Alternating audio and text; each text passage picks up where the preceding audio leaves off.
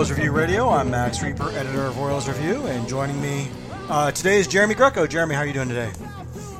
I am doing pretty good. How about yourself? Doing all right. It seems like it finally cooled down like a smidge in Kansas City. I don't know how it is. You're in the South, so it's probably hot all the time. Yeah, I'm visiting my parents in Atlanta this week, and I don't go outside. Yeah, it's I can't imagine. I like visiting the South. I don't think I could tolerate living there. Just too much for me. Pinch hitting for Matthew Lamar, who's unable to join us this week, is Colin Jekyll. Colin, how are you doing today? Doing great, Max. Thanks for having me. How's your summer? Yeah, I know you've enjoyed a lot of good Royals baseball. Have you doing anything fun this summer? Yeah, we traveled a couple of weeks ago. We went to Lake Okoboji, Iowa, and we're there for like 5 days. The highest it got there was 82 degrees, so It was perfect. That's nice. Yeah, that's the way to do it. Go somewhere cool in the summertime and get away from this Kansas City heat. Well, speaking of hot, the Royals are, I think, tepid, or I don't know, lukewarm. They've been playing better baseball. Over the last 50 games, they've won exactly half of them. For the Royals, that's kind of a hot streak. And the last few weeks, I think in particular, I've gotten fans excited because since the trade deadline, I don't know if you noticed, but the lineup has gotten noticeably younger. We've got a lot of young players. Usually, you can find 5-6 hitters in the lineup who are age 25 or younger. Of course, there's Bobby Witt Jr., but also Nick Pratto is playing really well now. Vinny Pasquantino, who had 2 home runs in a game in a doubleheader this week. You also have MJ Melendez, of course, who's even though he's had a little bit of a lull, he had a big weekend against Boston. And then you also have Michael Massey, who was called up after the trade deadline, and Nathan Eaton, who was called up as well. And Mike Matheny commented on kind of the new vibe with the Royals. He said after the weekend against Boston, quote, "I don't think this has been a team low on energy, but as you bring in different people, it's a different energy." He also went on to say that I think some kind of summarizing how I think a lot of Royals fans feel. He said, quote, "We're quickly, all of us, and the whole fan base, falling in love with them." Jeremy, are you falling in love with these young baby Royals? I don't know if I'm falling in love so much as it was kind of love at first sight back when I saw most of those guys in Toronto. About a month ago now, I guess. It's just been it's just a whole different vibe, as has been said.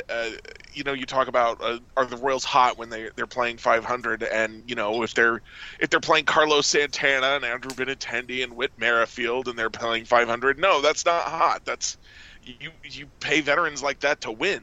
But when you got young guys like this and they're still kind of getting adjusted to the league, they're all under 25, got their best years probably ahead of them. Then 500 it feels like, oh yeah, this could be the start of something. It really kind of feels like I know Dayton Moore a few years ago said he doesn't want to say the word rebuild, but I feel like we might finally be at the rebuild. I feel like they've been treading water with all these veterans, and they finally got rid of most of them, and now we're seeing the kids play, and it feels like a rebuild. And this is the fun part of a rebuild is seeing everybody come up and play their parts. I think that's an important point. Is like if the Royals were playing 500 ball, but it was like Hunter Dozier and Andrew Benintendi and Carlos Santana playing well, and the young guys are struggling. I don't know if I'd feel that great about it. It'd be like, well, yeah, but that's the max they can do. That they're not going to get any better. I think you make a good point. It's like the younger guys give us hope that this is the kind of the floor. Like they're capable of playing kind of 500 ball now. Just imagine a year from now when they have a little more seasoning and they've got a little more experience, what they can do then. Especially if we kind of maybe improve upon the team in the off season, add some more veterans around them. So it does give a lot more hope. And you mentioned the vibe, Colin. It does seem like there's a different vibe around this team. And I don't know if that's what that says about how the vibe was before with the veterans like Whit Merrifield and Carlos Santana and Andrew Benintendi, but there definitely does seem like there's some enthusiasm there that wasn't there before. Yeah, the team seems a lot looser. It seems like they're having more fun out there. Watching that game a little bit Saturday night when Nick Pratto hit that walk-off home run, and how excited he was and how excited the team was.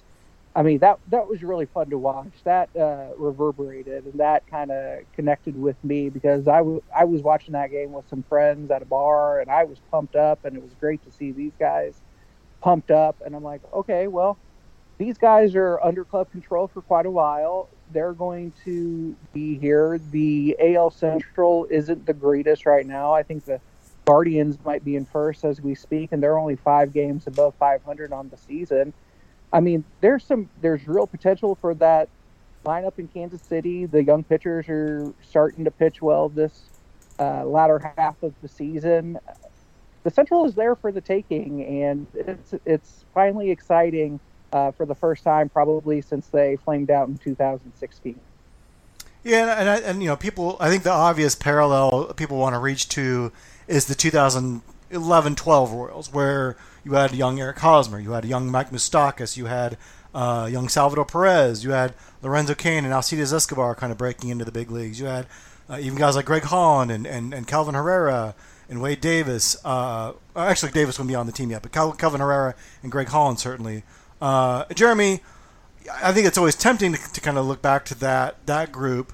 Do you see those same parallels, or is there still some ways to go with this rebuild before we start talking about flipping the switch and building a championship team like we did before?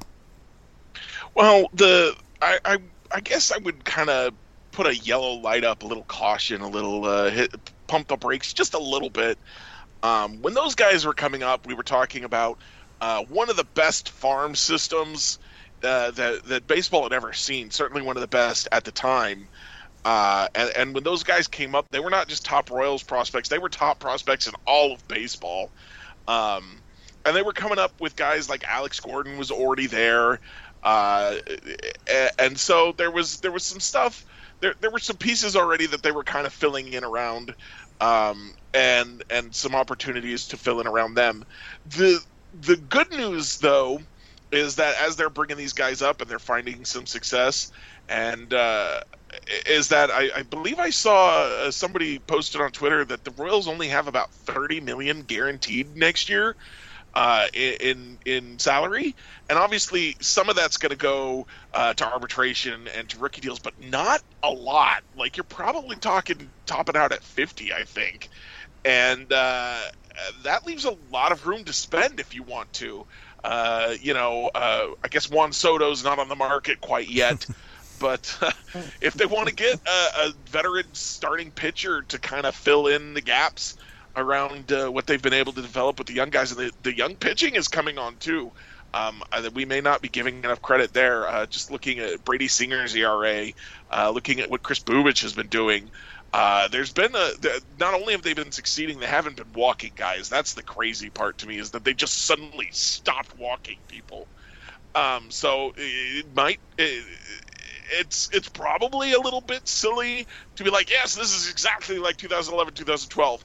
But at the same time, like, I get that. I get why you want to feel that way.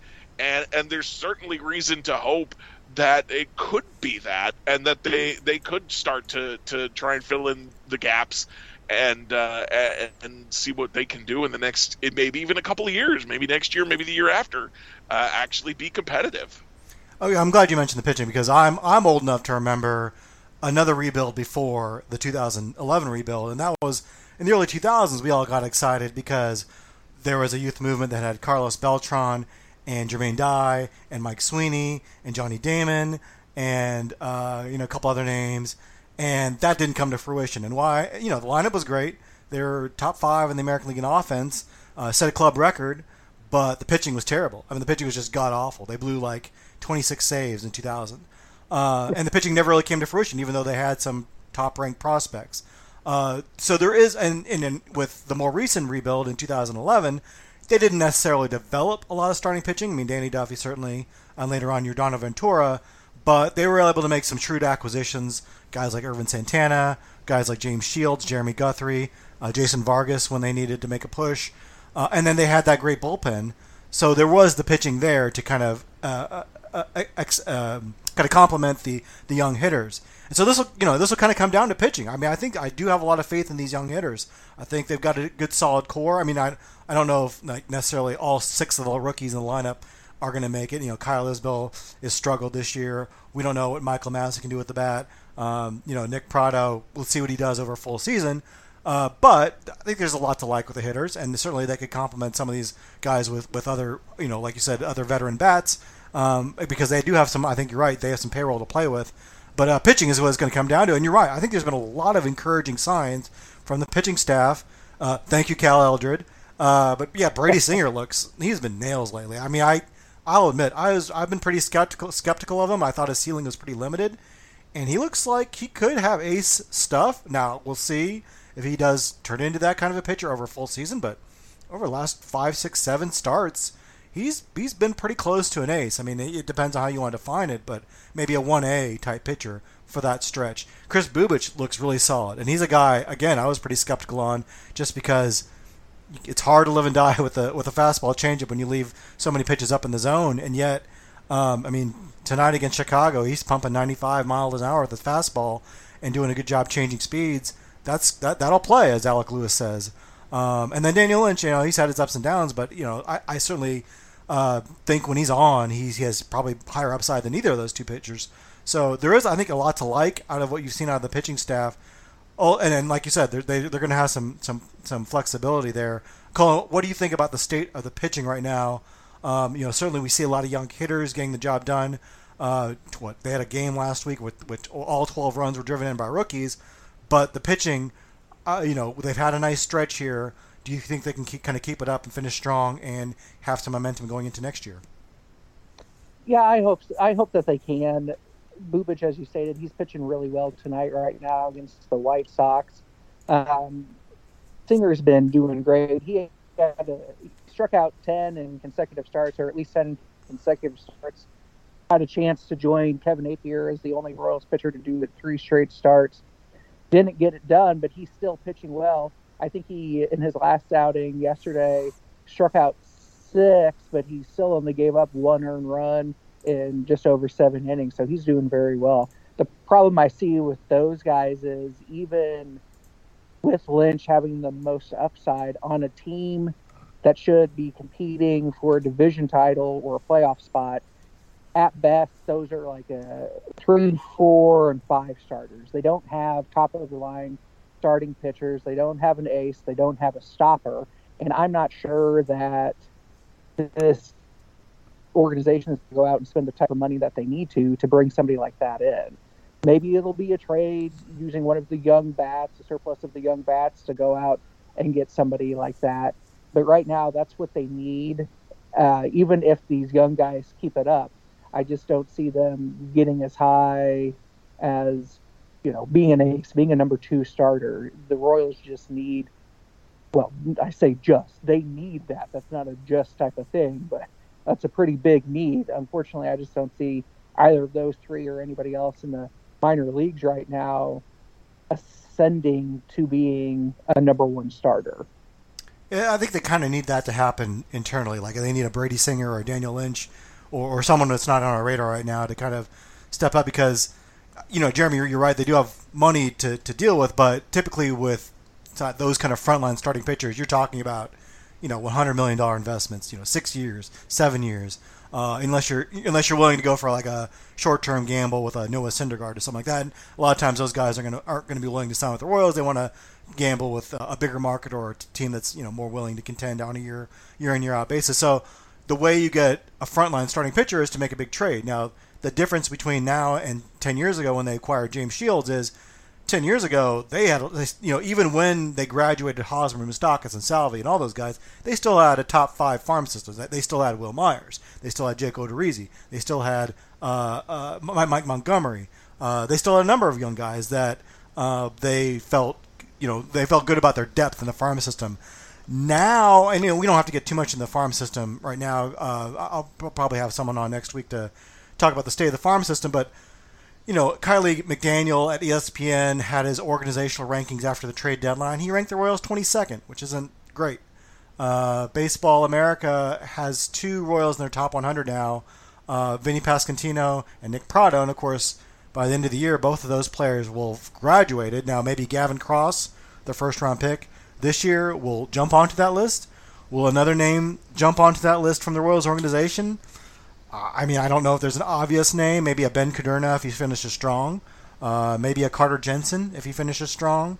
But there aren't a lot of... The point is, this isn't as deep of a farm system to make that kind of trade right now.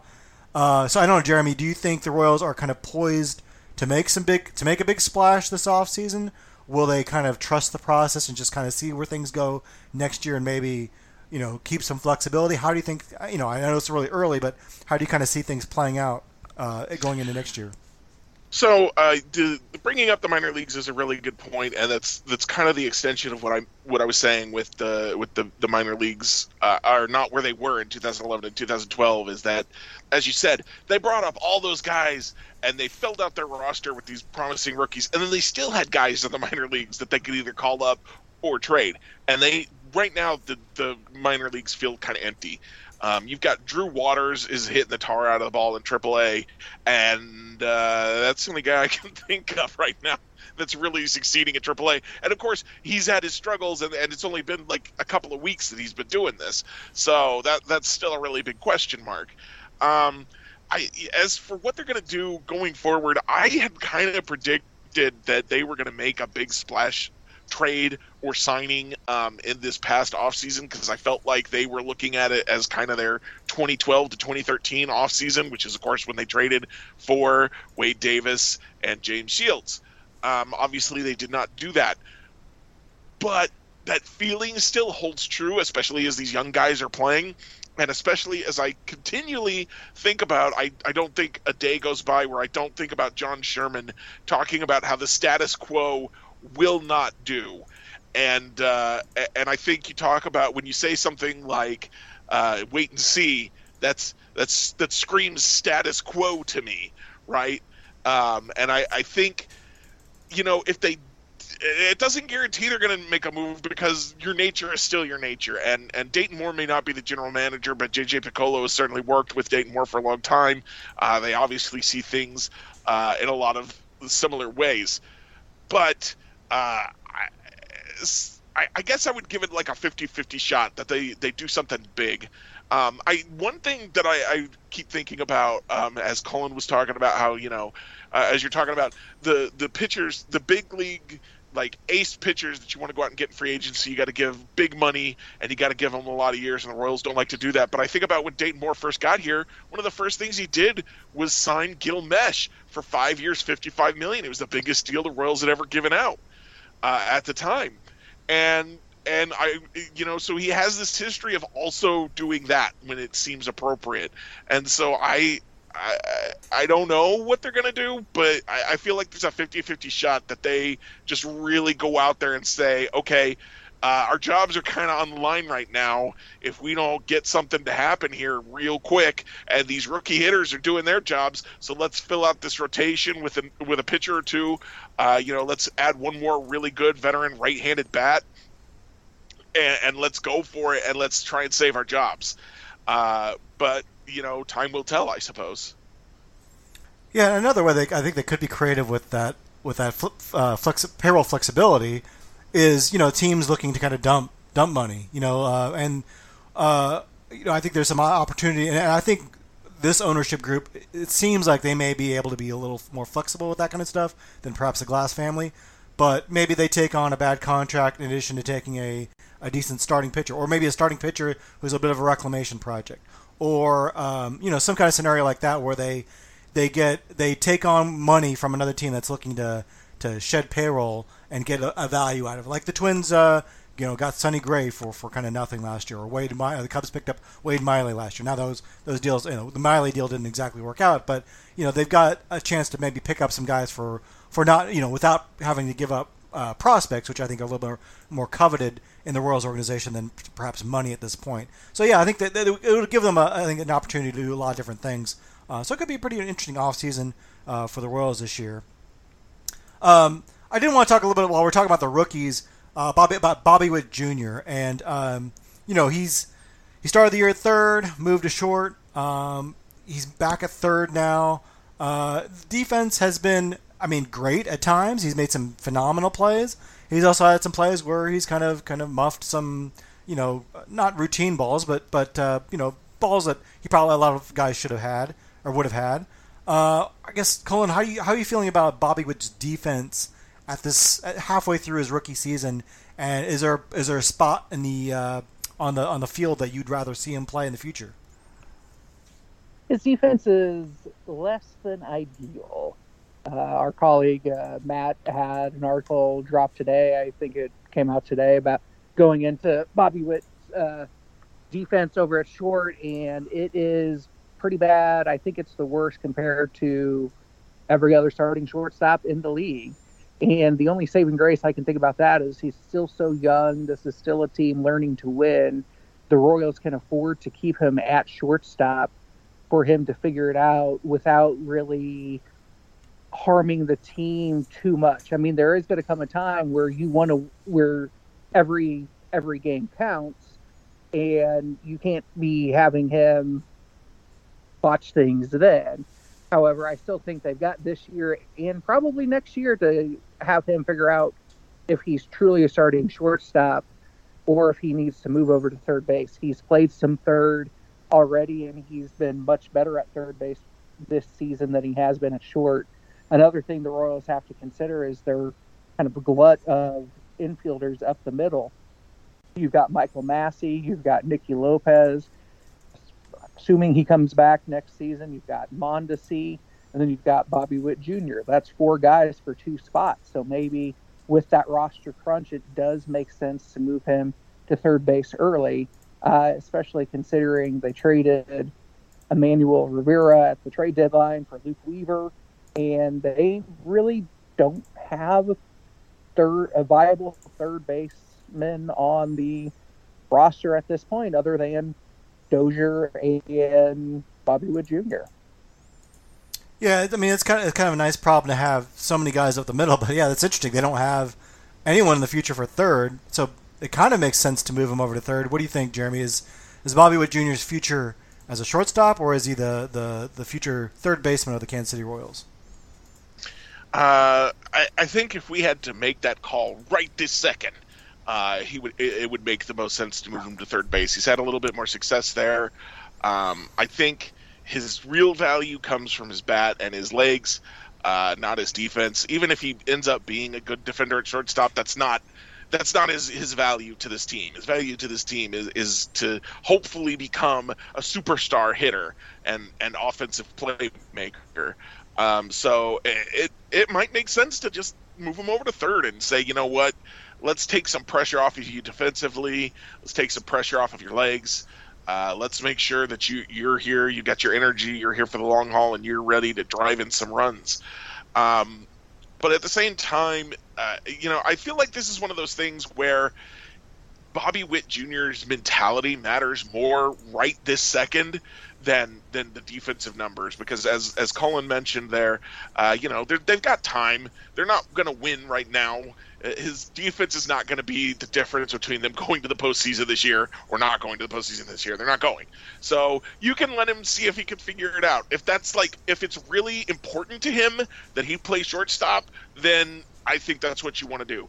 If he doesn't really care, if it's not a big deal to him what position he's playing, then I think you probably should move him over to third base, call it done. And he may ultimately end up at third base anyway if he can't figure out how to improve his defense a little bit more. Yeah. I mean, I think you're bringing up a good point. They have a lot of time. Like, they don't have to figure this out. If he makes a ton of errors this year, it's not hurting you because you're already far back in the standings. And look, it takes a while for defensive metrics to kind of stabilize a little bit. I don't know 500 innings at shortstop is that representative yet? And I'll push back a little bit and say that he certainly has the skills, he has the range and the arm to play shortstop. And to me, I think that's probably more important than the errors right now, because if you don't have the range to play shortstop, then you're wasting your time playing it, because you're never going to get better at range necessarily. But errors, I think you can clean that up.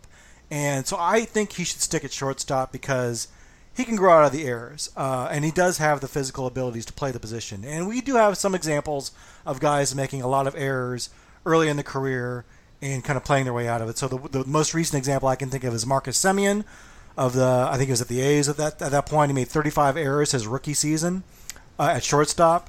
And ended up being a pretty passable shortstop. He did eventually move to second base and win a Gold Glove there, but he was, for a couple years there, he was a decent shortstop defensively. And so I think you can kind of work your way out of it. Now, some guys don't. Older Royals fans may remember Jose Offerman, who made a million errors for the Dodgers at shortstop. The Royals acquired him for pretty much nothing because he was such a pain in the butt and a defensive liability for the Dodgers. But the Royals said, hey, let's try him at first base, and then they tried him at second base, and you know what? He was actually a pretty good defender over there, ended up being a pretty valuable player. I think it's worth sticking with Bobby at shortstop for now, just because with his bat, his ability to play a premium position like that, if he's able to at least be close to average, that's extremely valuable. I mean, you're talking about a 5-6 win player if he can hit the way we think he can hit. So I think it's well worth trying it out, but certainly he has the bat to stick at third. He has the defensive chops to play third, and as Colin points out, I mean, who's pushing him off third right now? There's no one. I mean, Emmanuel Rivera, they certainly didn't feel like he was the guy. I don't see Michael Massey moving over to third. I don't think Nicky Lopez is an answer at third. I look at the minors. I don't see a whole lot of answers until Caden Wallace is ready. So let's find out if Bobby can play short, and if we have to move him to third. That should be a fairly smooth transition, and then we kind of judge then. But right now, when you're in the kind of this part of the rebuild, like position where guys play at what position doesn't concern me as much. I think it's kind of the time to figure out, can MJ Melendez cut it in left field? Can Nick Pratto play a little left field? Can Bobby Witt play short or third? This is the time to find out, because the games are hopefully the games will start mattering a lot more in the next couple of years, and this can kind of be your year to try things out. Let's take a break. When we come back, we'll talk about the saddest departures in Royals history right after this. All right, well, this week Cullen had an interesting article about where he ranked the saddest departures in Royals history.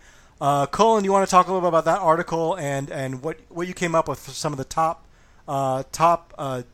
biggest bummers, I guess, for players departing in Royals history? Okay, yeah. Well, with the Whit Merrifield trade, Whit's been around the Royals. He came up after the World Series teams, and he's just kind of been one of those guys that I think fans went to go see play every day. So when he did get moved, it was kind of an end of an era. I had hoped that he would be around the Royals when they finally started contending again, but it just didn't work out that way. So it was kind of, as you said, it was a bummer to see him move on. That kind of got me thinking about other Royals who it was sad when they moved on. And unfortunately, with the Royals, there are a lot of players who move on because small market team, you can't really afford to invest those lengthy contracts in guys once they hit a certain age, because that would just almost doom the team. I know the team has done well anyway, but it could be so much worse with kind of a contract like that weighing him down. He wasn't on there because he retired, and I was kind of just talking about guys who were traded, released, or signed elsewhere in free agency. But I think about that Alex Gordon contract and how that kind of impeded the Royals from doing some other things that probably could have helped keep their window open a little bit longer. Those types of things just made it so the Royals couldn't keep guys from that 2015 World Series team like Lorenzo Cain, Eric Hosmer, Mike Moustakas. Wade Davis was eventually moved on. So that's kind of where I got that idea. And of course, there's been something like that going on since I've been a Royals fan, back to the early, thousands, early aughts. And even before then, I think the earliest one I had on there was Lou Piniella, who was the Rookie of the Year in the Royals' inaugural season, left and won 2 titles with the dreaded New York Yankees. So let's talk about the top of your list. You've got a couple recent players at the top, and I think the most, a guy we just saw last weekend at the top, and Eric Hosmer. How'd you come up with Hosmer as the saddest departure in Royals history? I actually talked to a lot of my friends, a lot of Royals fans, and it was the consensus from talking to those guys and ladies that Eric Hosmer was the one that really hit them, and the ones that he was the guy when he left that it kind of showed fans who had just started. Well, they'd always been fans, but they really got their attention again in those 2013 through 17 seasons, and then you see the leader of that team leave, and it just is kind of a gut punch. Especially when he was the leader of the team that won it all. He had that big scoring play in the clinching game of the World Series when he scored on a ground ball to tie the game against the Mets. He was iconic for that World Series, and seeing him leave for a richer deal for another team just kind of deflated some fans. It as you guys said earlier, maybe Dayton doesn't like to use the word rebuild, but when Eric Hosmer left, that's what signaled a rebuild. Yeah, I think part of the gut punch, too, is the Royals came very close to keeping him. I mean, they made a pretty competitive offer by a lot of accounts, and it just came down to, a certain amount of dollars between their offer and the Padres' offer. This generated a lot of discussion on our site, and a lot of people disagreed. Jeremy, do you disagree, or do you agree with the assessment of Eric Hosmer as the saddest departure, or do you have a sadder departure in Royals history that affected you more? So it's funny. I remember during the offseason where Eric Hosmer signed with the Padres, I was too busy celebrating that the Padres managed to outbid the Royals for Hosmer to be too sad that he was gone. I liked Eric Hosmer. I still like Eric Hosmer. I think he's a perfectly nice guy. But I really got tired of that ground ball straight to the second baseman. Didn't even need to shift him. He just went straight to the second baseman. So I was ready to move on from Eric Hosmer. My favorite player from the playoff team, as many people will know, is Mike Moustakas. But honestly, his departure didn't make me all that sad either, because 2017 I had my emotions. I was ready to move on, and then he came back, and then he set the home run record. And then they traded him, and that was a little bit of a bummer. But I got more more Mike Moustakas than I never thought I was going to get. So that numbed the pain a bit for me. Probably the saddest Royals departure for me is one that doesn't actually show up on this list anywhere, which is Danny Duffy getting traded last year. Just because, he had that famous "Bury Me Royal" line, and he seemed like such a genuinely good guy, and he went through so much with these teams. He was here for the bad times, he was here for the good times, and then he was here for the bad times again. And he was around for just all of it, and losing him, it didn't signal a rebuild like losing Eric Hosmer did, but it did kind of signal the end of an era. And I still miss Danny Duffy in a way that I don't miss any of the other guys nearly as much. Yeah, I think for the 2000, I guess the championship core guys like Moustakas, Hosmer, Kane, even Duffy a little bit, even though he left later. I think I kind of mentally prepared myself. I think I said, okay, well, they won it all, and it's all going to fall apart here. And I was kind of at peace with it in a way. So I don't know if they were like sad departures for me. For me, the sad departures, and maybe it's because of my age and because I was a younger Royals fan, but for me, the real gut punches were, number one, Bo Jackson, who you have ranked number 7, because, so for those who don't remember, Bo Jackson played football, and he got injured in a playoff game for the Raiders that effectively severed his hip, the blood flow to his hip, and people said he would never play baseball again, and the Royals released him. They didn't have to release him. They could have tried to say, let's try to work it out. Let's see if you can rehab, and we'll see if you can come back in 1992. But they didn't. They just flat out released him. They saved the money, and frankly, I think Bo took that as a big chip on his shoulder. Like, I'll show you. And so, as a young Royals fan at the time, that was pretty devastating. That Bo Jackson, who I had a poster of in my room, was released. The other big one, I think, was the Brett Saberhagen trade, who you also have ranked on here. That was kind of a gut punch, just because there was no reason for it. I mean, it wasn't like he was asking for more money. It wasn't like the Royals needed to move him. Like, he wasn't a free agent to be. He wasn't like, there was no reason to trade Brett Saberhagen. They just traded him for 3 guys. And still to this day, I don't think that trade really makes much sense to me. And then the David Cone trade in 1994, where they traded him a week after the strike ended, after he had served as the Royals player rep, and coming off a Cy Young season, and coming off also a season which the Royals actually were competitive and were competing for a playoff spot, and that's kind of the gut punch of like, oh, okay, this is how we're going to run things now. So those are the really sad departures for me. I don't know, Colin, is there another maybe a departure that kind of sticks out to you personally as like one that really affected you, that maybe it was a number one overall, but was one that maybe affected you a little more than the others? Yeah, there was one on there, and I'm going to make a quick comparison on that because after a friend of mine read this, he texts me and he goes, "Okay, now do the Chiefs." I'm like, "Well, I don't write about the Chiefs, but I think I told him I think the biggest one was Neil Smith, and that's because the Chiefs had always been competitive with Neil Smith, but they just could never get over the hump with him.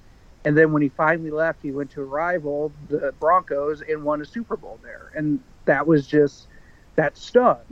Now with the Royals, this guy wasn't on very competitive teams, and it was almost, the Royals kind of wasted his career. They were competitive somewhat with him, but when he left, he finally did win the World Series, and I was glad for him, even though, it came somewhere else.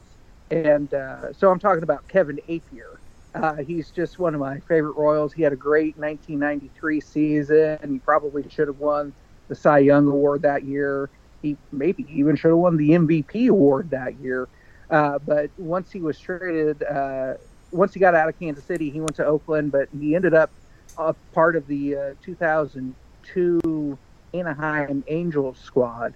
So it was good to see him do that. But, man, it just kind of it makes you think, like, if we could have a couple more Kevin Appiers on the rotation, the Royals would have been competing in those late 90s, on those late 90s teams. And instead, that was kind of the beginning of the very dire years. But it just, again, it was odd. It's still odd looking at him in baseball cards and Athletics uniforms, Angels uniforms, Mets uniforms. Yeah, and with him, too, it was like years and years of trade rumors. Like, every year it seemed like, oh, the Royals going to trade Appier. And he actually signed an extension to stay here a little longer than he had to. But every year it's like, oh, they're going to trade him. This year they're going to trade him to Cleveland or New York or Boston. And they finally traded him to Oakland, which is kind of surprising. And that trade did not work out well for the Royals at all. Some of these trades are sad departures, but some of them are mad departures. Like, I was mad about some of, like, you didn't have him in your top 16, you had him on just missed, but Jermaine Dye, that made me mad. I was so upset about that departure because I feel like he actually made some indication he was willing to kind of sign here a little bit longer, but even if you're going to trade him, like, to trade him for Neifi Perez, like, come on. Like, what a terrible trade. So that's probably my maddest departure, but I don't know, any of these other departures stand out to you, Jeremy? Oh, that Jermaine Dye trade, that just brought up so many. I didn't even know how to judge a trade back then. I was just like, oh, they made a trade. Okay, even I knew that trade was bad. Well, yeah, it got panned from the very beginning because at least some of these trades, you're like, well, it's prospects, and back then you didn't know much about prospects. You're like, I guess this guy could be good, but Neifi Perez, you could see his baseball card. Like, okay, this guy hit like 280 for Colorado with no power. What am I missing here? So yeah. I feel like I should be mad about the Carlos Beltran trade, but I remember being so excited about John Buck and Mark Teahen. I was just like, yeah, I was all in. They got that catcher and that third baseman that they needed, and they were going to be really good. The Johnny Damon one made me really mad. He was my favorite player, and I remember they bought him a house, and he said he wanted to stay, and then they traded him to the A's, and I'm like, why would you do that? And of course, that ended up being Johnny Damon didn't really want to be here, and I don't necessarily blame him, but at the time I was so mad at the Royals for that one. Trying to think of another one that made me angry. I want to say the Wade Davis trade made me angry, but it just made me sad. I was just like, what are we doing, guys? This one doesn't make any sense. As I remember Sam Ellinger wrote at the time, like, this is a rebuilding trade, but it's the only one, and you're trying to straddle the line between trying to compete and trying to rebuild, and you can't do it. It doesn't make sense. And I was right there with him on that one. I was just sad at that point. You have the Zach Greinke as a third saddest departure. I think I was actually like happy at that departure, not because I was happy to see him go, but because I was like happy for him. Like you know, I saw his Cy Young season. It's like, man, it must suck to like not give up any runs every night and not win. Like, I was like happy for him to like actually go to a contender, and I was happy that we were going to get a good return for him. Although I think at the time I was a little underwhelmed with what we got from Milwaukee. Of course, I turned out to be wrong about that. But I don't remember that being like a necessarily sad departure for me, even though I loved Zach Greinke. I think just because I knew, like, look, it's not happening here. Like, go succeed somewhere else, young Padawan. You've done all you can here. So you know, I don't know. I guess it's how you want to view some of these departures. Mike Sweeney, number 4. That was kind of a sad departure.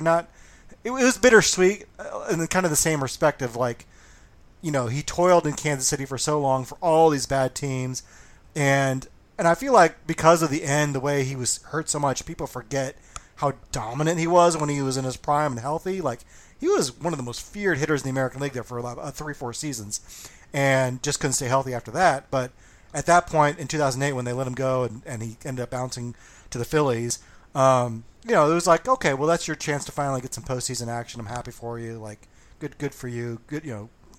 I'm actually kind of happy that you're getting out of Kansas City in this losing franchise at the time. So I don't know. Some of these are sad, but also kind of happy in a way, and some of these I think just made me mad all over again. Colin, what are you doing? Real bittersweet. I didn't realize, or maybe I just forgotten that Sweeney that year. I can't remember what year it was, but he drove in 144 runs, which is the Royals single season record, and you just forget how dominant that guy was because they were so bad. Yeah, he was a feared slugger. I still have White Sox fans now that just like Mike Sweeney still like terrorizes them in their sleep. So yeah, he was a great hitter in his prime, that's for sure. Well, let's wrap things up with our Royals reviews. Jeremy, why don't you kick it off for us tonight? All right, so I'm gonna come a little bit out of left field here, and unless I've done this one before, because now that I'm saying left field, I feel like I've done this one before. I'm going to recommend Guy's Grocery Games. Does that sound familiar to either of you? No. Are you talking about Guy Fieri? Yeah, Guy Fieri. Okay. He's got. Wait, how'd you say it? I don't know if anybody remembers the old supermarket sweep, but he has basically a game show that's kind of based on supermarket sweep, but instead of just like shopping the grocery store, he gets these chefs on there, and they have 2 or 3 rounds where they shop the grocery store for the ingredients for a dish that they're going to cook. And he gives them these wild games where, like Crazy Can Roulette, where he grabs some cans and he takes the labels off and says, pick which can. And then you know, they get like canned ravioli, and they got to figure out how to put that into their dessert that they're going to make, or something ridiculous like that. It's a lot of fun. You can tell there's a lot of friendship between him and the judges that he has. He's got a bunch of recurring judges that are all like Food Network chefs that all just come on there all the time. And every once in a while, he'll have celebrity episodes where he'll get his judges to go cook, and then the games get ridiculous when he has them cook, because they're just like, you know, the super pro Food Network chefs. And it's a really good time. It's really goofy. And what I really like about it is that the people who are competing on the show have such a good time that they actually end up becoming friends with each other. You watch other cooking competition shows and people like hate each other, and everybody on this show, they really like each other, and you know, they become friends, and they'll come back and compete again, and they'll be like, oh, it's my friend, you beat me last time, but I'm gonna get you this time. And the chef judges are always like offer constructive criticism. Like, it's not like, oh, you suck, what are you doing? It's like, you know, maybe if you put a little bit more salt in here, you could bring out this, or maybe if you added a little bit more acid, it would accomplish this. And so it's just like it's an opportunity to learn, yes, a little bit about cooking, but mostly it's an opportunity to watch a goofy guy and Guy Fieri and his friends just have a good time and see what kind of wacky things they can make chefs try and cook up. I'm sorry, I can't get over how you're saying Guy Fieri. Is it Guy Fieri? That's how he pronounces his last name. Oh, so it's Guy Fieri. Fieri. Yeah. Okay. I mean, he's trying to roll. I would kind of go more towards like Fieri, like try and really. It's a rolled R, but he really hits it like it's a D, and so I just try and pronounce it like he does. He's had a fascinating evolution of like he rose to fame, and then there was kind of a backlash against him, I think, because of his style, and he opened a restaurant in Times Square, and that kind of people didn't like the cuisine.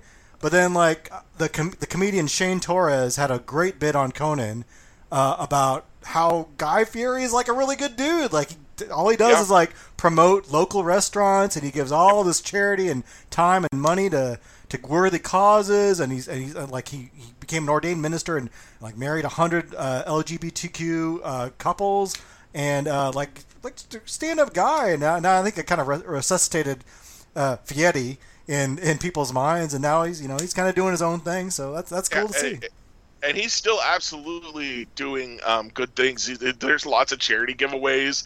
He has a yearly episode where he'll have members of the armed forces come on for like a Memorial Day episode or a Veterans Day episode, and let them cook. And then he donates money to wounded warriors, and whenever the celebrities cook, they donate to charities. And even when they lose, they donate some money to charities. So there's a lot of good stuff going on there too. He seems to be a genuinely really good person who brings a lot of good into the world, as well as all those positive vibes. That's cool. Yeah, you like to see people using their fame in that way. Colin, what do you have for us this week? So I just watched the new Predator movie, Prey. Oh, yeah. Hulu, and I really liked it. I liked the original. I also liked the one called Predators with, oddly enough, Adrian Brody as the leading action hero in that one. Aside from that odd casting, that was, I thought, a very entertaining movie. Predator 2 was okay. The last one before this, The Predator, was not good. But this last one, I would have to say, is right up there with the original. It's got Amber Midthunder as the main lead, and she's great. If you've ever watched the FX series Legion, she's that's a FX's mutant show from Marvel, so she's a mutant on that. But that is a very good show. She was, like I said, great in that. She's great on this one, in this movie. Just a lot of action, a lot of it kind of gets back to what it had in the original, where it's not just the action, it's also kind of the horror a little bit. You don't know what's going on. And of course it's a prequel series set in like the 1700s, I think maybe 1718, 1719. But it was a good, entertaining jaunt, and I very much appreciated that it was not even an hour and a half long. Wow. So my kind of movie. And where can we find that movie? I think it's only on Hulu. I don't think it went to theaters. I've been reading some stuff about that. It was originally shot to go to theaters, but then I think when Disney purchased 20th Century Fox, they kind of shifted it and had it go straight to Hulu. But, I mean, you can tell it was shot for theaters, and it's nice to be able to just watch it in the comfort of your home. But, yeah, that was a good one. My 14-year-old son has been like hinting he wants to watch it, and I'm okay with him watching some violent stuff, but like if I remember the original Predator, that's pretty gory. I imagine this one follows the same path. Yes, it does. Okay. Yeah. All right. Well, we'll wait till he's a little bit older then. So my Royals review this week is I like history, and I read a book called Accidental Presidents by Jared Cohen. He's a historian. Actually got into it because the History Channel had a nice little mini-series about Teddy Roosevelt where they featured Jared Cohen as an expert. So I read his book about the times in history, American history, where the vice president has assumed the presidency because of a death, And it was really interesting. I don't know. I'm a fan of history.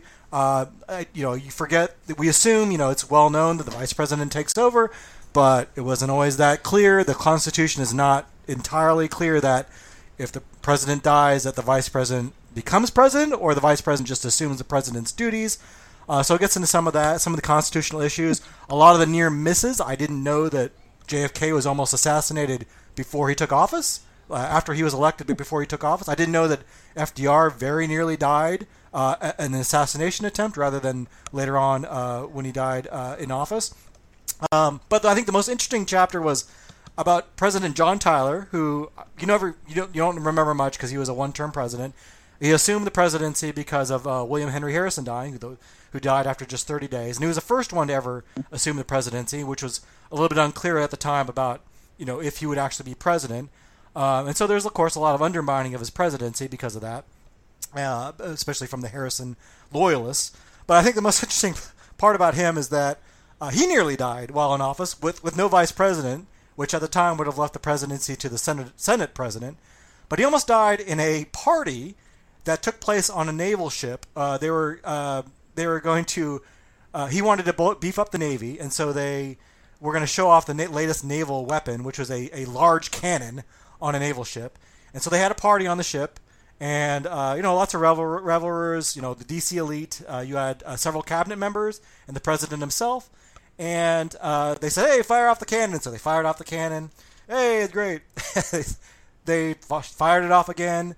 But they had never tested the cannon before. They did not know its limits, and so they fired it one more time, and the thing exploded in a horrific explosion that dismembered and killed several of DC's elite, including 2 cabinet members, and would have killed the president himself had he not been underneath where he was on his way to the deck to observe the firing of the cannon, but got pulled back because they were singing a song he liked underneath, and he was chasing a 17-year-old girl at the time. His wife had died a year before, so the girl's father ends up dying in this horrific accident. When she learns about this, she falls into President Tyler's arms, and this is the president of the United States, carries her off the ship. They have to kind of disembark, as soon as they can because it's an emergency, and so they only have this wobbly board connecting the ship to land, and so he's carrying off the ship, and as he's doing that, she comes to and nearly knocks them both off the plank, which would have probably killed them because they're at such a great height. So he almost dies twice there, and she had resisted his advances to that point, but because of the incident, she falls in love with him and ends up having 8 kids with him, the last of which he has at age 67, I think. That son has a kid at age 73, and that son is still alive. So John Tyler has a grandson that is still alive. Anyway, fascinating guy, fascinating presidency, even though its policies are rather forgettable.